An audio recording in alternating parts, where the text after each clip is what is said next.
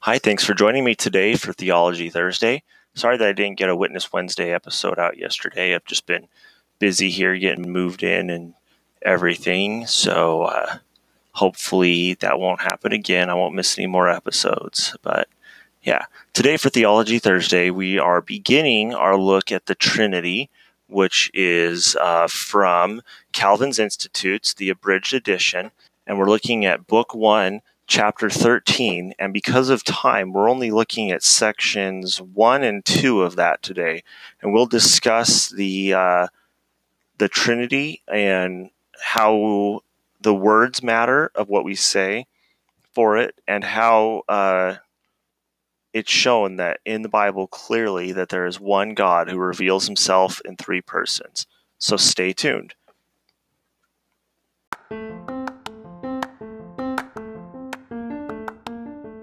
Reformed and Evangelical, Confessional and Missional.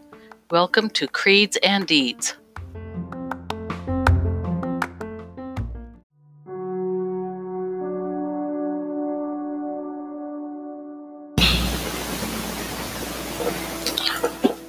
We do not see our signs. There is no longer any prophet, and there is none among us who knows how long. How long, O God, is the foe to scoff? Is the enemy to revile your name forever? Why do you hold back your hand, your right hand? Take it from the fold of your garment and destroy them. Yet God is my king from old, working salvation in the midst of the earth. You divided the sea by your might. You broke the heads of the sea monsters on the waters. You crushed the heads of the Leviathan. You gave him as food for the creatures of the wilderness. You split open springs and brooks. You dried up ever-flowing streams. Yours is the day. Yours also is the night. You have established the heavenly lights and the sun. You have fixed all the boundaries of the earth. You have made summer and winter. Remember this, O Lord, how the enemy scoffs, and a foolish people reviles your name. Do not deliver the soul of your dove to the wild beasts. Do not forget the life of your poor forever. Have regard for your covenant, for the places of the land are full of the habitations of violence. Let not the downtrodden turn back in shame. Let the poor and needy praise your name. Arise, O God, defend your cause. Remember how the foolish scoff at you all the day. Do not forget the clamor of your foes, the uproar of those who rise against you, which goes up continually. Psalm 74, verses 9 through 23.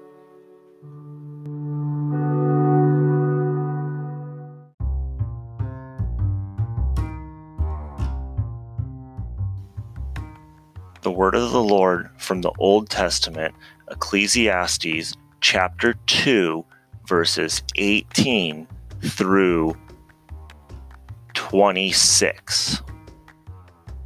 I hated all my toil in which I toiled under the sun, seeing that I must leave it to the man who will come after me, and who knows whether he will be wise or a fool. Yet he will be master of all for which I toiled and used my wisdom under the sun. This also is vanity.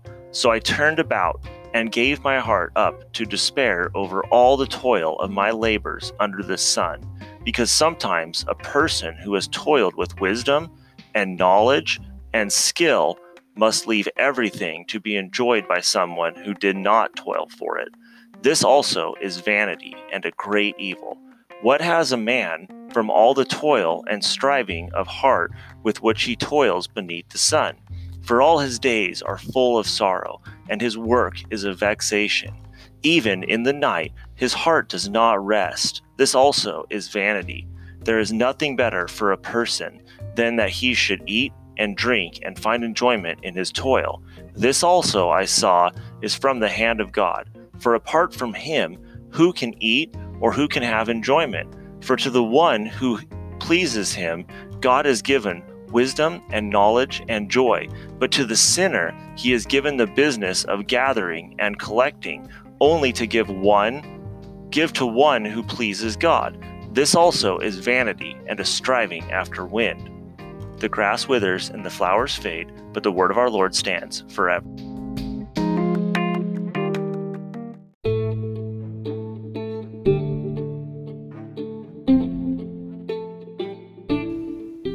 Westminster Shorter Catechism, question 19. What is the misery of that estate whereinto men fell? Answer. All mankind, by their fall, lost communion with God, are under his wrath and curse, and so made liable to all the miseries of this life, to death itself, and to the pains of hell forever.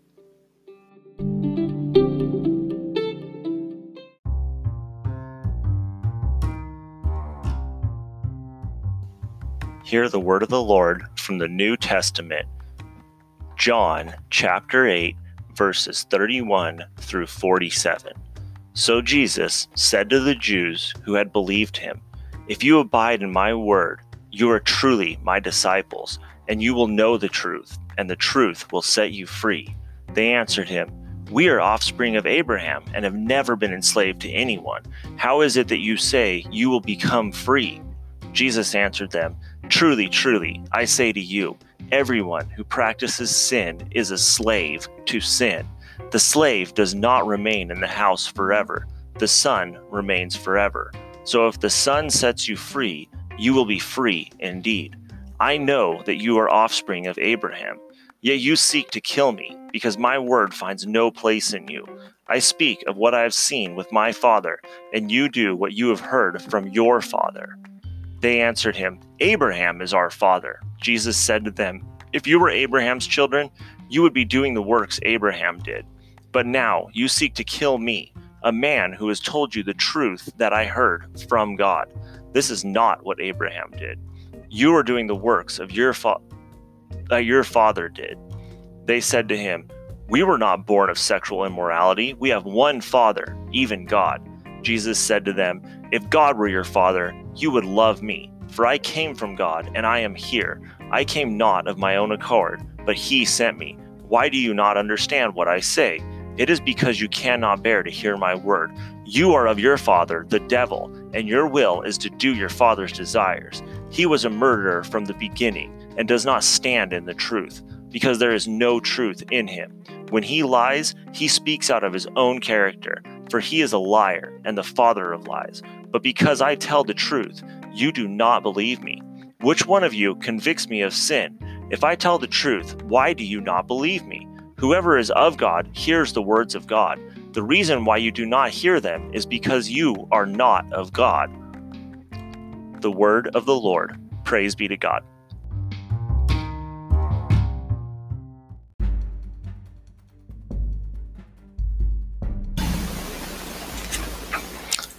In Scripture, from the creation onward, we are taught one essence of God, which contains three persons. So in the beginning of this chapter, John Calvin talks about some of the terms that are used in the doctrine of the Trinity by the Orthodox fathers. He talks about how the fathers use terms like Godhead and Trinity and the history of those things, but we don't need to get into that here. Next, he talks about God's nature being immeasurable and spiritual. And here he says, the anthropomorphites also, which imagined a corporeal God from the fact that Scripture often ascribes to him mouth, ears, eyes, hands, and feet, are easily refuted. For who, even of slight intelligence, does not understand that as nurses commonly do with infants, God is wont in measure to lisp in speaking to us. Thus, such forms of speaking do not so much express clearly what God is like, as accommodate the knowledge of him to our slight capacity. To do this, he must descend far beneath his loftiness. So what he's saying here is that in the same way that nurses and parents, when they're trying to talk to infants, have to change their voice and talk in that baby talk, goo goo gaga, look at this little, like how they do that. He's saying in that same way, God has to condescend down beneath his loftiness to us and speak to us in a way that we understand. So he uses terms like mouth, eyes, ears, hands, and feet to speak of himself so that we can understand what he's talking about, and that we can easily, though, refute the fact that of what some of the anthropomorphites would say, that God is a corporeal God. The next thing he talks about here is the three persons in God. And he says, but God also designates himself by another special mark to distinguish himself more precisely from idols. For he so proclaims himself the sole God as to offer himself to be contemplated clearly in three persons. Unless we grasp these, only the bare and empty name of God flits about in our brains, to the exclusion of the true God. Again, lest anyone imagine that God is threefold, or think God's simple essence is to be torn into three persons, we must here seek a short and easy definition to free us from all error. There are in God three hypostases. Since the Latins can express the same concept by the word person, to wrangle over this clear matter is undue squeamishness and even obstinacy. If anyone longs to translate word for word, let him use subsistence. Many have used substance in the same sense, nor the word person in use among the Latins. For the Greeks, perhaps, to testify their agreement, taught that there are three persopa in God. Although they, whether Greek or Latin, differ among themselves over the word, yet they quite agree in the essential matter. So what he's saying here is that throughout the ages, there's been different words to explain this one thing. And this one thing is the fact that God has proclaimed himself to be the sole God. There's only one God, yet he is clearly seen in the Bible as three persons or three substances or three subsistences. The word doesn't really matter. But then if we try to not grasp these and we just stick with the bare, there's a God out there, then we're failing to grasp the true sense of who God is as one God in three persons. But then at the same time, people would try to imagine, especially like the Mormons and stuff, will try to imagine God as being three gods: Father, God, Son, a God, and Spirit, a God. But we know there's only one God. And then other people, a heresy that's called partialism, would say that God is Father, Son, and Holy Spirit, and each of them is just one part of God. But no, all three of them are fully God. So you can't split God up into three pieces that are Father, Son, and Holy Spirit, because each one of them is fully God, and God, though, is fully one.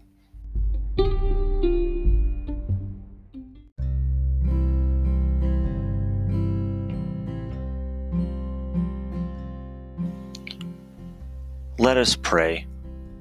God, you are glorious and perfect.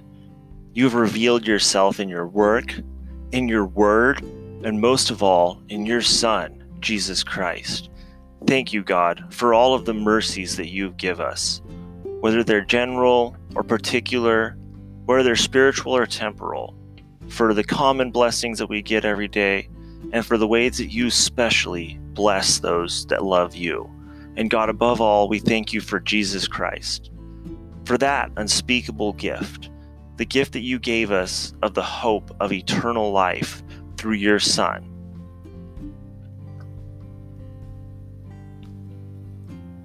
Almighty God, unto whom all hearts are open, all desires known, and from whom no secrets are hid, cleanse the thoughts of our hearts by the inspiration of your Holy Spirit, that we may perfectly love you and worthily magnify your holy name through Christ our Lord. Most holy and merciful Father, we acknowledge and before you are sinful and nature prone to evil and slothful in good, and all our shortcomings and offenses. You alone know how often we have sinned in wandering from our ways, in wasting your gifts, in forgetting your love. But you, O Lord, have pity upon us. We are ashamed and sorry for all that ways that we have displeased you. Teach us to hate our errors, cleanse us from our secret faults, and forgive our sins for the sake of your dear Son. And, O most holy and loving Father, help us, we beseech you, to live in your light and walk in your ways, according to the commandments of Jesus Christ our Lord. Lord, lift up the light of your countenance upon us. Let your peace rule in our hearts, and may it be our strength and our song. We commit ourselves to your care, and keeping this day, let your grace be mighty in us and sufficient for us. Keep us from sin. Give us the rule over our own spirits, and prevent us from speaking unadvisedly with our lips. May we live together in peace and holy love, and do command your blessing upon us, even life forevermore. Prepare us for the events of the day, for its joys as well as its trials. Give us grace to deny ourselves, to take up our cross daily, and to follow in the steps of our Lord and Master. And together with all the saints, we pray, Our Father, which art in heaven, hallowed be thy name. Thy kingdom come, thy will be done, on earth as it is in heaven. Give us this day our daily bread, and forgive us our debts as we forgive our debtors.